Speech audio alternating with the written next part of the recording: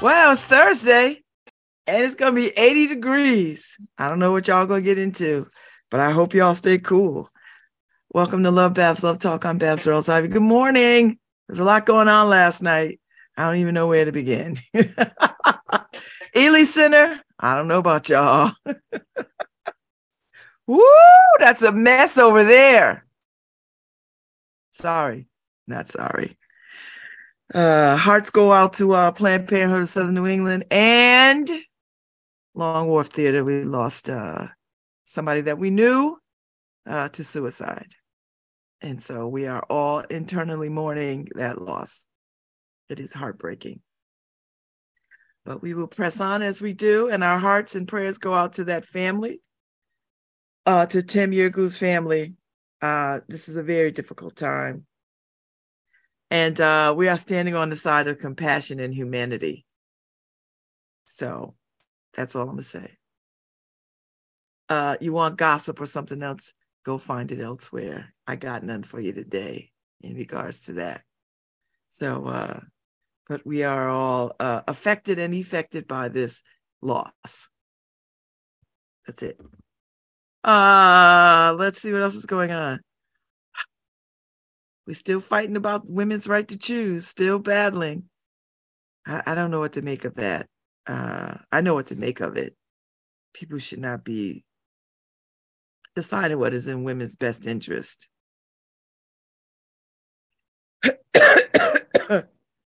Anyway, I'm up on the New Haven Independent site. A senior dodges a 50-cent eviction. See, this is why you need lawyers and attorneys and civil rights activists and community activists, because if we left righteousness to landlords, certain landlords, we'd all be evicted. So they were going to evict this woman for 50 cents and then backtrack talking about it was a mistake. We don't know how it got this far. So they had to go get a money order for 50 cents. Now, money orders are way more than 50 cents. They spent more for the money order than they did for the what they owed in back rent, which was 50 cents. Thank God for New Haven Legal Aid. Thank God for all the advocates on this, because people are just nutty and stupid and mean and greedy and disingenuous and slumlords. But I believe this woman, Gail Stokes, she looks like somebody I know, but she's 70. She's 73. So I don't know if Gail Underwood is the same as Gail Stokes. I'm not sure. I could be wrong. They look very much alike, but as we age, we all look alike. So I'm not sure. I don't know if she was that much older than me, but she might have been that much older than me. I'm not sure. Because I'll be 60, so she would have been 13 years older than me. But I don't think she was that much older than me. Those days are so fuzzy, I can't remember. But she might have been that much ahead of me. She might have been a grown-up, almost grown up by the time I was a teenager. Anyway, that's where we are. So I'm up on the New Haven Independent site. So they're still debating the lessons of the tent city was. I said all I'm going to say about it a couple of weeks ago. You know what? If we had strong leadership, the mayor should have went out there and camped out with them to raise attention to what's needed in homelessness, instead of sending henchmen to go and destroy the city. And I get it. You want safety and you want cleanliness and you want all these things. But the bigger problem is people don't have any place to live. That's the bigger issue. And if you cannot see that as leadership, as the mayor, then I first of all, I have no faith in your ability anyway. So that's number one. Number two, you're petty and small. That's number three. There was an opportunity to be innovative and raise awareness and show that you had some humanity, but you didn't do that. You just being white. And no shade to white people, but all the shade to white people. So I'm just saying, there was a missed opportunity there. You always, this man always running around trying to be in photo ops, right? Like he's doing something. He's one of these cats. Oh, I got to be in the picture because I want people to see that I'm doing something. You know how people see that you're doing something? When you're doing something. Okay. That's all I'm going to say. That's all I'm going to say. So anyway, back to the story of, so the police raid the wrong apartment. Now, I'm used to hearing about this in big cities, Chicago, New York, Detroit, big cities. I'm not used to it in New Haven.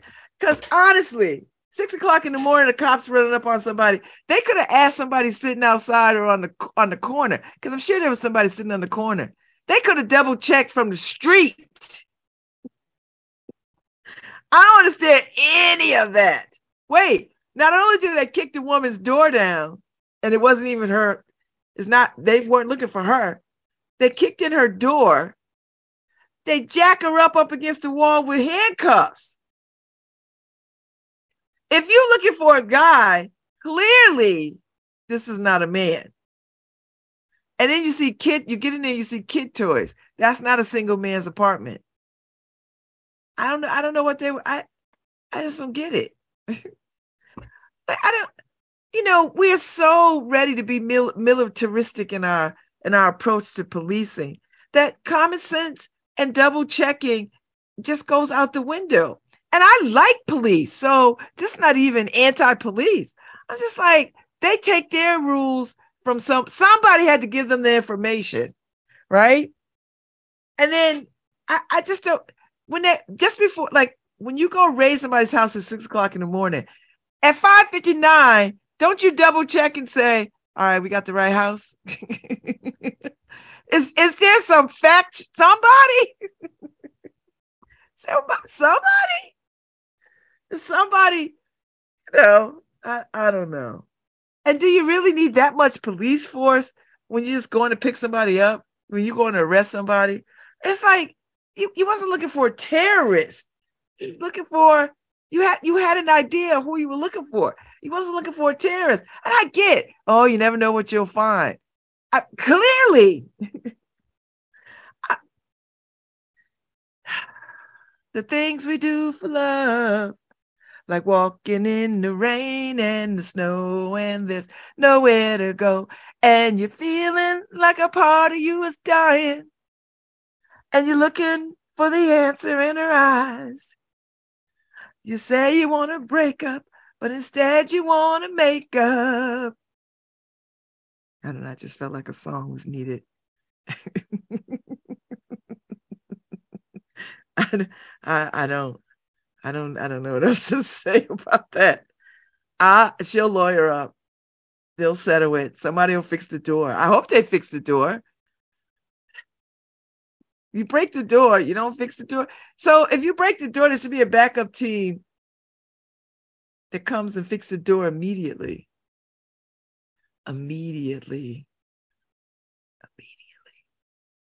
I don't know. I'm walking in the rain and the snow, and there's nowhere to go. I'm just saying.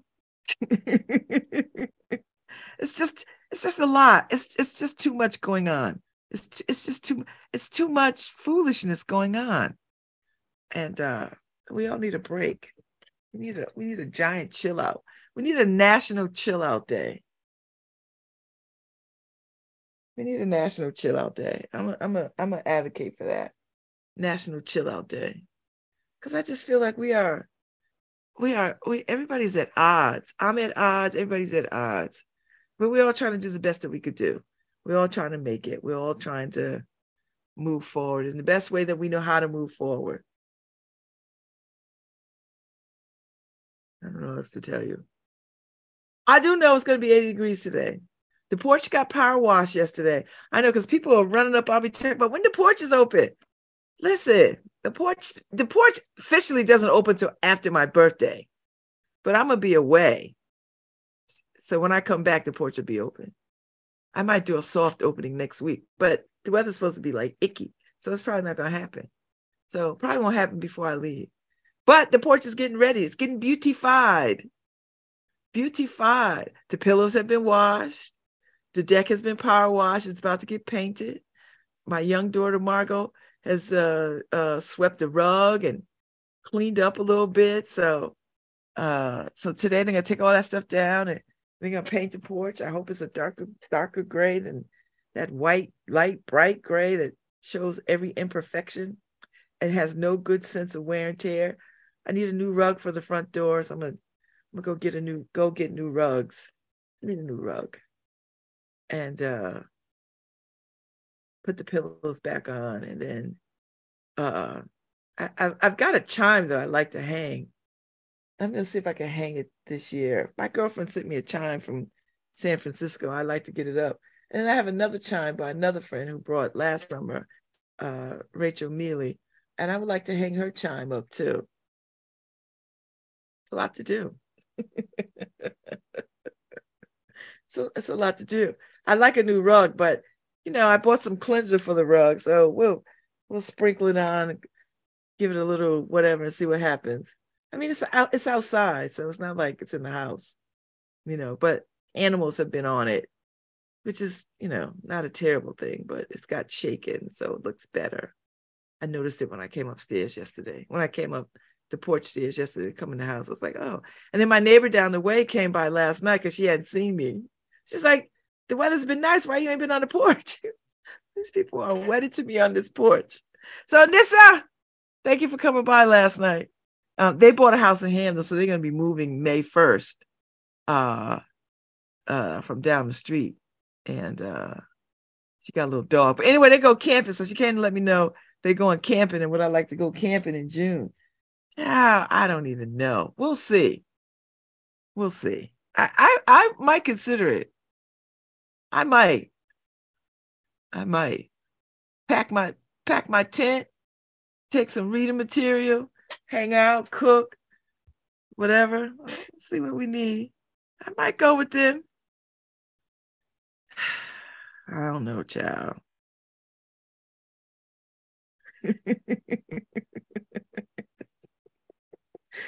Listen, there's a Freaknik documentary that's coming out, and us old dogs are cracking up.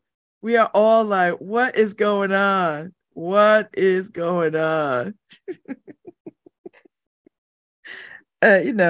Some of us, listen, I'm just saying, some of us remember that time very well.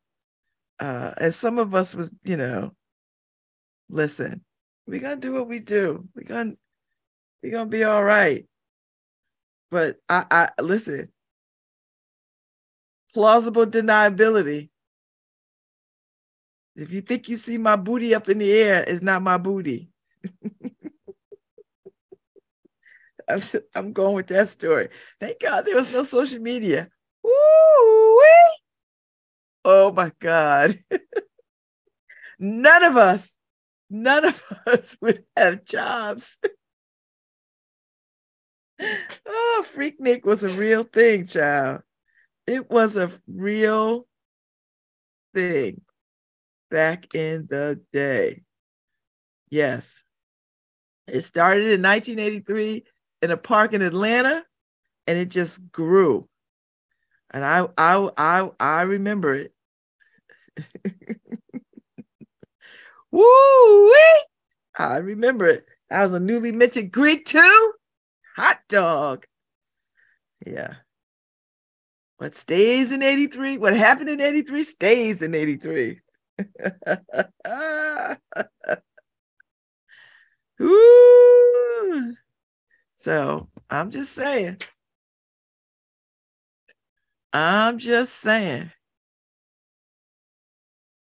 Nobody's covering that Saturday. You cover it. I don't know. People just get on my nerves. What do you want me to do? I've got no dog in that fight. I'm on air. I can't talk to you. So I don't know why I'm gonna start not letting stuff come through between 8 and 11. People will be sending me requests. Like, I don't know. Cover your own stuff. Write it up, take pictures. You're covering it. That's it. I don't know what you're talking about. Anyway, at 10 o'clock, I'm not doing a 10 o'clock set. I'm gonna roll up to Wesleyan for reimagining public safety. So if you're on social media, you've probably seen some of the flyers. And I'm looking forward to being up there in the space. I'm not on till the afternoon, but I'm gonna go up in the morning so I could get a sense of the conversation. So it's reimagining community safety, research and practice. And it's today from 11 to 4 at Wesleyan at Middletown. And it's the Wesleyan's Jewish Center for Community Partnerships and the Center for Justice Innovation. Is asking folks to join in and engage in a multidisciplinary conversation on the intersection of research, evaluation, and community safety policy and practice. So it's some good, got some good folks that folks that you know and respect. Kalila Brown Dean, Quinnipiac University, and host of Disrupted on WNPR. She is moderating. Alexis Bivens, Connecticut Council for Philanthropy. She is moderating. And yours truly, Babz Rawls-Ivy from Penfield Communications and the host of LoveBabz, LoveTalk on WNHHLP. I'm moderating. So I'm moderating that panel in the afternoon from like 3 to 4 or something like that. But I hope people come. It should be a wonderful discussion. I got some great people who is going to be engaging in this work and in this conversation, people that y'all know, who was on the forefront of this. So yeah, I mean, it'll be amazing. So that's where we are. So that's where I'll be at 10. I'll leaving here at 10. I'll get up there, make some of the reception, and then go right into the panel discussion. So I'm looking forward to it. And I think it'll be a wonderful afternoon. And I'm looking forward to seeing who shows up and how does discussions go. So I want to get there and just lean in a little bit to what the conversation will be like. I'm glad that academics are having these conversations and thinking about policy and thinking about how to use research and quantitative analysis to sort of make the world a better place. And that's the beauty of being in a place that has such high intellectual capital, great universities in its midst, that you can utilize the expertise and the brains of these folks. So I'm just happy to be in the room. I'm happy to be in the room, people. Happy to be in the room. So I'm looking forward to it. So I'll get up there and see what's happening and get into these conversations with people. And that's where we are. So no word on the street because it's Passover. So I saw Paul and his lovely wife, Carol, yesterday walking in their hood. So I saw them looking like summer, got on shorts and t-shirts, looking like summer out there walking. I was like, go ahead, get it. Don't stop. Get it, Basses. I see y'all. So they're out walking. It was a lovely day yesterday, even lovelier day today. It's going to be in the 80s. So that means there's going to be all kinds of noise. But that's all right. We'll live. We'll survive. We'll get it right. We'll get through it. And then I'll be home later today. I got study group. I got study. We studied last night. We're going to study tonight. And that'll be what it is. So a lot going on. I'm just trying to sort of not taking so much news because I could feel myself getting news overloaded. So I'm trying to not take on so much news. I'm still thinking a lot about Tim Yirgu and I'm thinking about suicide and people who commit suicide and and I know there are thoughts out there that people want to blame all kinds of reasons for people who who take their own lives, who die by suicide. I know social media comes up in this conversation a lot. And I don't think that is not part of the problem. I think social media is part of the problem, but I just believe that people are so disconnected from each other, and shame and guilt can drive people to do any manner of things. You know what I mean? Shame and guilt drive people to do dangerous, drastic things. And I know because I stood at the intersection of uh, of of of desperation and isolation. And when you stand on that intersection, you just cannot see you can't see across the street. You just can't.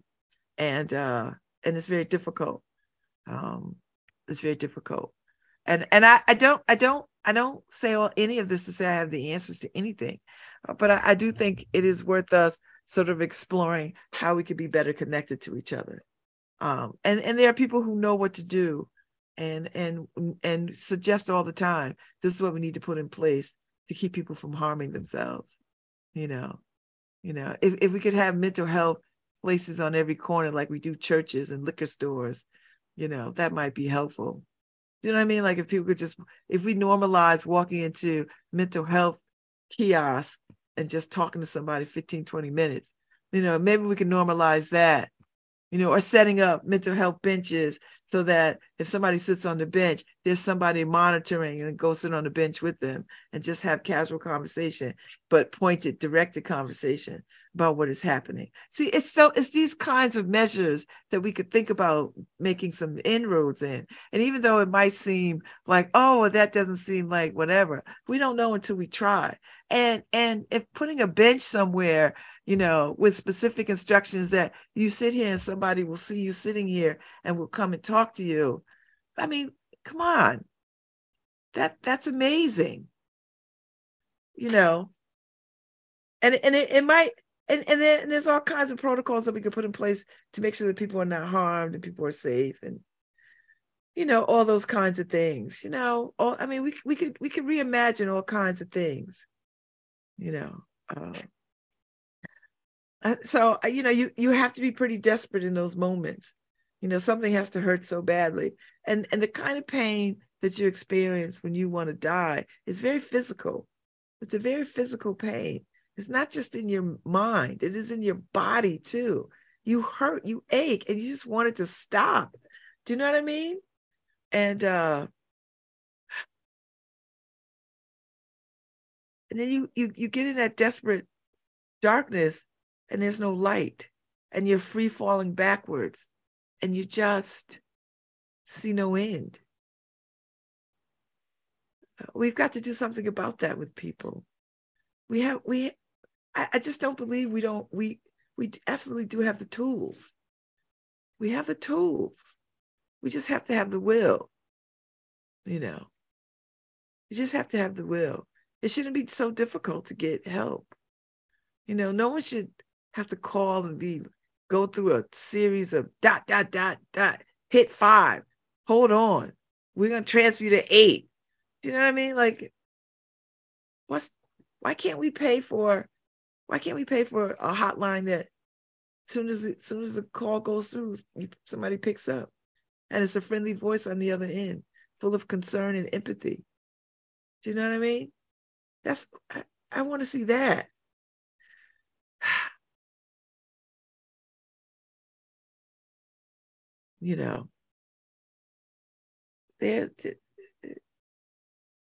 A friend of mine sent me some statistic that said in the last 30 years, suicides are up 30%. Why is that? What are we doing? What are we not doing? Why is that the first? Why is that even a consideration for people? How do we remove that as a possibility for people? What? Like if my drain is clogged, I don't think, oh, let me just blow up my whole house. I think, let me start with some Drano or Liquid Plumber or whatever the generic brand is and whatever the store I walk into, whatever that brand is. And if that doesn't resolve it, guess what happens? I do it again. Then I have to make a call and get a professional in because this is beyond my capabilities. We understand this method in every other aspect of our lives. If we cannot do something, we go get professional help. But for some reason, mental health, we expect people to toughen up and bite the bullet and just grind through it. We say that no other area in nobody's life. We don't say that about anything. But when it comes to mental health, we just expect people to just tough it out, grind it out, strengthen your upper lip, get some courage. We don't do that anywhere else. If I have a toothache, I go to the drugstore, I get some toothache medication. If that does not resolve it after a couple of attempts, guess what I do? I go see a doctor a dentist or orthodontist or whoever, somebody who specializes in fixing teeth. We don't do that for mental health. We think going to the therapist is an absolute sign of weakness, that we cannot handle what's on our backs. And the truth is, we can't handle what's on our backs. So go get some professional help to help lighten the load. We don't think about this in the ways that we think about other things. If I have a flat tire and I don't know how to fix a flat tire, guess who I call? AAA. You know why? Because they're in the business of roadside assistance. Why are we normalizing this? Why are we allowing people to suffer? Why are we allowing that? Why are we so ready to put a badge of honor on suffering? On suffering. Why are we ready to do that? Why are we not allowing people to sort of say, I need help. I need somebody to talk to about this. I am having a moment and I don't know how to get out of it.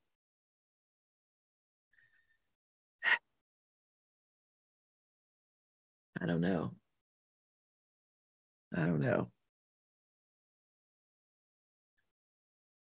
But I think, we are in this moment all over the place, this moment coming out of the pandemic, that we have to make some real hard decisions about where we are going. And a lot of people are individually understanding that. They are changing their lives and making different decisions about how they want to live. The pandemic has done that for a lot of people. People are like, "Oh, I'm retiring now. I don't want to do any more time on this job, or I'm going to go do this because if I don't do it now, the pandemic has shown me that I am not in control of time and space." So a lot of people have reoriented their lives because they saw the writing on the wall. The pandemic was the best possible lesson for them to sort of take their chance. For a lot of people, though, back to business as usual, back to unhappiness and slogging through and grinding through and just putting up with. A lot of people are back to that, are back to it, back to misery. They saw a way out and they didn't take it because fear is a very paralyzing thing. Few people can overcome fear. Few. And I mean that. Now, everybody can overcome fear. The tools are there, but few can. Absolutely can. Few can't. Because a lot of people are afraid. And I don't know what the fear is. Oh, I think the fear is people will see me, I'll fail, I'm embarrassed, I'm ashamed, or whatever. Few people can rise above that and say, I don't give a damn what people think. I'm gonna go for what I want to go for. Failure is just a tool for learning. Failure is just a tool for learning. You know, failure is not the end. Failure is just, all right, I learned something. Let me learn something, and then let me go make another jump at it from a different ledge, from a different place, from a different start point. You know, so the failure got me to this point. So now, listen, I've learned something. Now I can take another leap at this. That's that, and we're not using this as a tool. Managers are not using this as a tool. Schools are not using it as a tool. It's a, everybody's got this zero-sum game. You lose and then that's it. Like, no, why are we saying L is the only L that's it? So what? Take a loss, you take a learn. Take a loss is a learn. That's it. And then you keep it moving. Keep it pushing. But we're not doing that. We take a loss and it's like, oh, that's why team sports are so amazing. You learn team sport.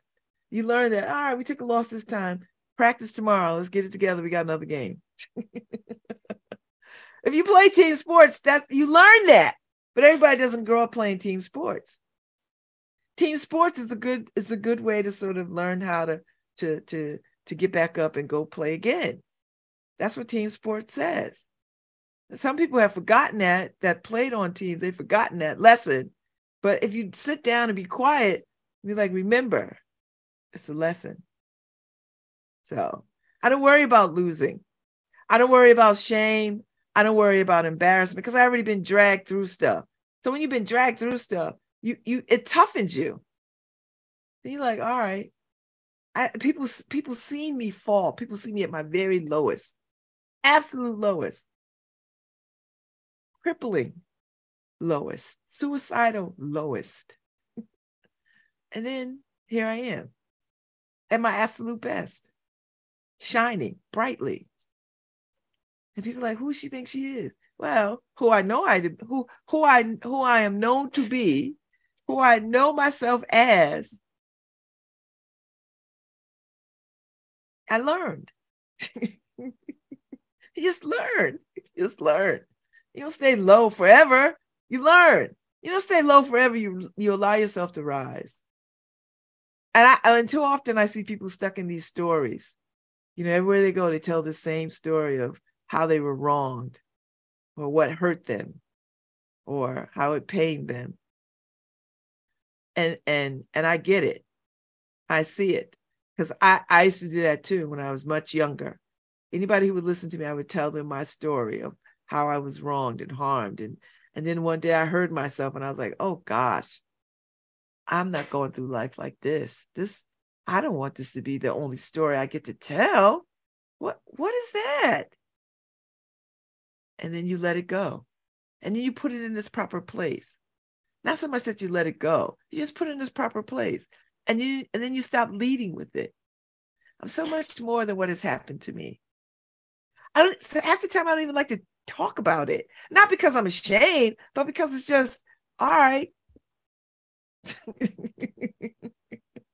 Okay. Ask me what I'm doing now, though. Because I'd have to go all the way back to that time. And the further I get away from it, the farther it seems. So when I see people who are still stuck in the story, how they were wrong. And I used to see it when I ran a divorce group. And I ran a divorce group in my church for 10 years.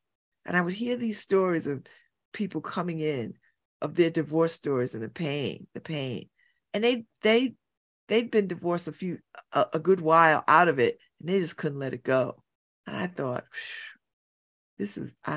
so at the 10-year mark, I was like, okay, I'm done. I'm far away from my story, and I'm far away from this story. And I let it go. I stopped doing the group. And somebody wanted to run the group after me. And I was like, no, you have to go start your own group. This group is going to close, and I'm going to take it down, and it's not going to be yours. It will always be my group. You can go start a group, but I don't need this group to continue. under this name and under this umbrella. And that's how Eat, Drink, Divorce began and ended. And I enjoyed it. It was healing to me, and giving people a place to tell their stories about divorce. That it was quiet. I didn't have press around this. I didn't want lights around it. I want people who found me through word of mouth. I didn't need people. I didn't need it to be in the paper or on the news or on TV. Everything is not for public consumption like that. People who found, and people were like, oh, but more people could find you. No. The people that were meant to find me found me. There's other groups out there. It's not the only, listen, I'm not the only island out here. There's so many other islands that people could sail to. So I know people can get stuck in a story. They'll tell the same story over and over and over again. That story of pain and loss and hurt. I'm like, and it takes a lot to stay in that story. It takes a lot to tell that story. You have to, every time you tell that story, a part of you has to relive it. A part of you has to be connected to it. And I'm not saying we should disconnect from our stories. What I'm saying is there comes a place where you make room for it and you put it in its proper place so that it's not the prevailing story of your life. It's not the prevailing story. It's just one of many stories. One of many stories. Do you know what I mean? One of many stories. And then you'll find yourself telling better stories about, well, not so much better stories. You'll find yourself telling different stories that speak to where you are now. That speak to where you are now.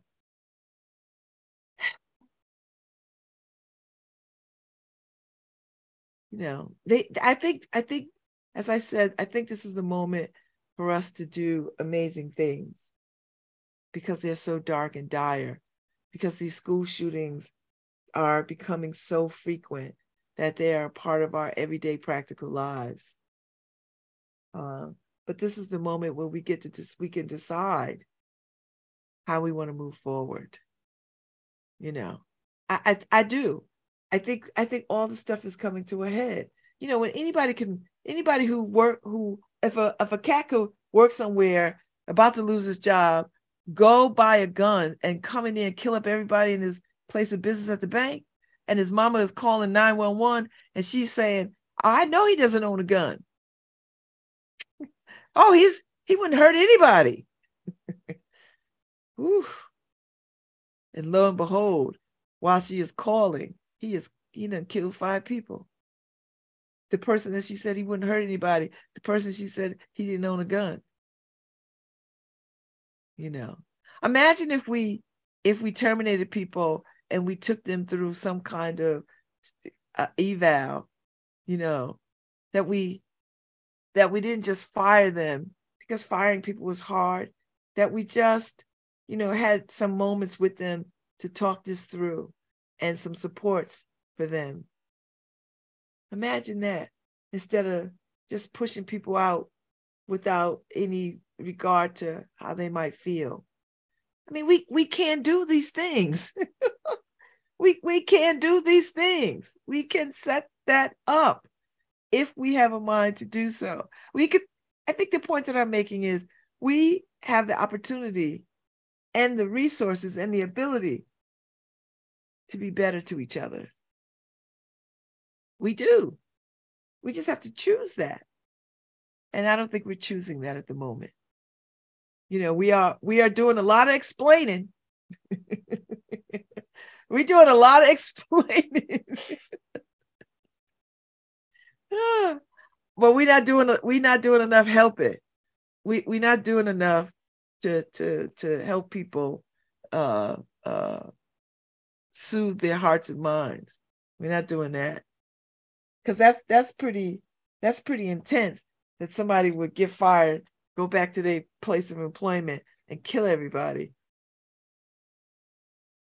That's very telling. And if we're not looking at that from a place of this is a lesson, then we're going to keep having these. Every day all over America. We're just going to keep having these entertainment cycles of violence, because that's what they've come down to, entertainment. So I just think we're in this moment where we could make a difference. If we had some leadership somewhere, if some leadership. I mean, I don't think Biden is the leadership. I like him for the moment. Moving forward, not so much. I think we need new leadership. We need some new national leadership. We need some new local leadership. We do. I think we've exhausted the people who are standing in these spaces, and we need new people to stand in these spaces. Somebody's got to rise up and say, okay, how are we going to do this? And there's lots of people doing this work all over the place. So don't get me wrong. There's people in communities holding it down all the time, holding it down. Every time there's a shooting in a neighborhood, there's no, particularly in these Black and brown neighborhoods, there's no mental health support rushing in. You know who's rushing in? The aunties and the grandmamas and the big mamas. They rushing in, frying chicken and gathering the babies and having conversation. And y'all be safe out there now, doing that kind of stuff and looking out, right? That's it, you know, or find opportunities to corral children in the park. Okay, Saturday we're gonna get together in the park. We're gonna play. We're gonna sing. We're gonna dance. We're gonna run around. And we're gonna do all the things. And we're gonna fire up a grill. And we're gonna have some hot dogs. And we're gonna. That's the mental health work right there. That's the mental health work that we know. You know, it's not somebody coming in a white jacket talking about, tell me everything what has happened to you up until this point.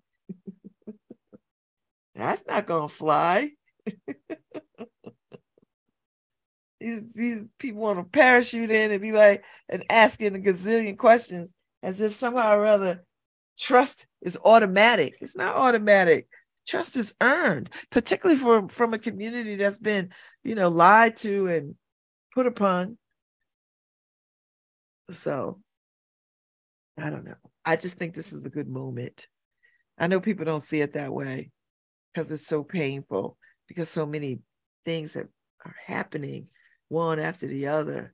But I think that is the moment when great change can take place, is when there's so much going on, that the air is frenzied, that people are on edge. I think that's the tipping point. I think that's the point where we say, all right, this is enough, damn it. I've had enough. This is enough. This is what we're doing. And turn the tides. We're not there yet, but we're getting there. I dare say we are getting there. I feel it.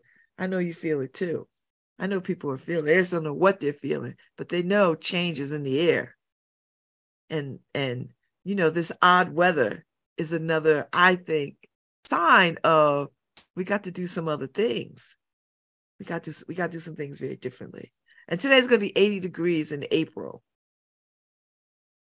I don't even know when the last time we saw that in April. I know we've had snow in April, but here we are with summer in April.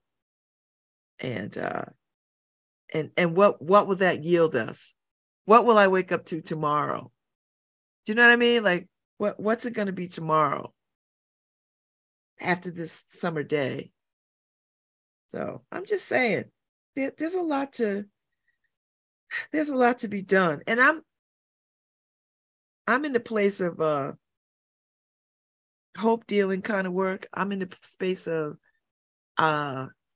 just trying to take care of the circles that I'm in, trying to have some real impact in the circles that I'm in. I'm not trying to take over the whole city or just in the circles that I'm in. I'm just trying to be a good citizen and a good steward of hope, and just trying to be a good steward of hope and empathy and connection and care. That's what I'm trying to be at. That's what I'm trying to be at. So while everything seems heightened and pushed up to the very edge, and everybody's backs is against the wall, I think this is a good time for a reimagining of a lot of things. A reimagining. And I hope that folks can wake up and see that this is the best possible moment to reimagine a great many things. And you can start writing your own DM life. What do you need to reimagine in your own life? What can you make peace with? What can you change? What can you put aside? What can you jump over? What can you let go of? Where can you reimagine your life? That's the question. Because when you start to ask where you can reimagine your life, then when you start to shift things around, guess what? Everything in your universe starts to shift. Your friends start to shift. What you do for a living starts to shift. Everything starts to shift. And that's the change that needs to happen. So when everybody is shifting, guess what happens? Woo! Things start to change all over the place. All over the place. I've seen it. I see it in my own life. All the changes I've made for my own life about how I am and how I want to be has made a tremendous difference in who I rock with, where I go, what I do. It has made a huge difference. So I'm just saying, let's start there. Let's start there. Because I don't want to wake up to any more people feeling like the only way to get out of their sense of pain is to kill themselves. I don't want any more of that. That's just too much. That's a losing game. You can't win from that. You can't win. You can't come back from it, and you can't win from it. And we got to do a better job of helping people understand that it's not a loss. You just learn it. Just learn. When you take a loss, it's just an opportunity to learn something. That's it. And we got to keep saying that message to people so that they don't get overwhelmed and be like, F it. I'm alone out here. And that's real for people. It's a dark place. So we just have to all do our part. There's parts for everybody. There's opportunity for everybody. And we absolutely could do it. So, the last couple of days has been intense. And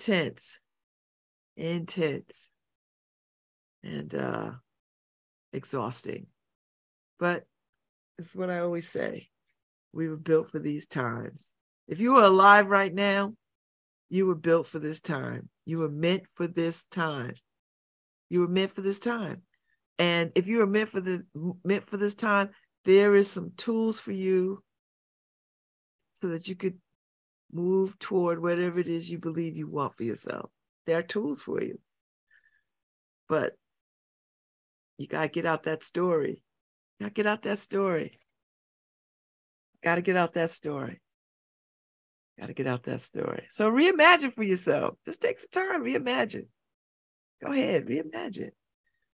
I'm always reimagining. I've come this far, reimagining and reinventing. And I'm not even the brightest light in the carton. Listen, I'm not even. So I'm just gonna hold it out there for you. So I'm gonna make my way to Wesleyan so I can hear the conversation on reimagining public safety. It is tomorrow. I got Charles Grady on and the Grade 8 folks because they've got a performance coming up. So he'll be my guest tomorrow. So I'm looking forward to that. And then the weekend. It's Diaspora Con this weekend. Make sure you check that out at Quinnipiac. It's all over social media, so you cannot possibly miss it. It's a day-long celebration of graphic novels and Black folks and comics and all the cosplay. And just, come up to Quinnipiac Law School and immerse yourself. with the blurs, the black nerds. Immerse yourself. Come and do that. And then, you can come on back downtown. Dance Haven is happening at Schwartzman Center. It's going to be fun. Who knew Yale had so much dancing? There's dancing going on. There's stuff going on. So make your way. Find your people, find your tribe, and find your activity. I'll see y'all tomorrow. Hi, this is Babz Rawls-Ivy from New Haven, Connecticut, and you're listening to WNHHLP 103.5 FM, streaming live at newhavenindependent.org.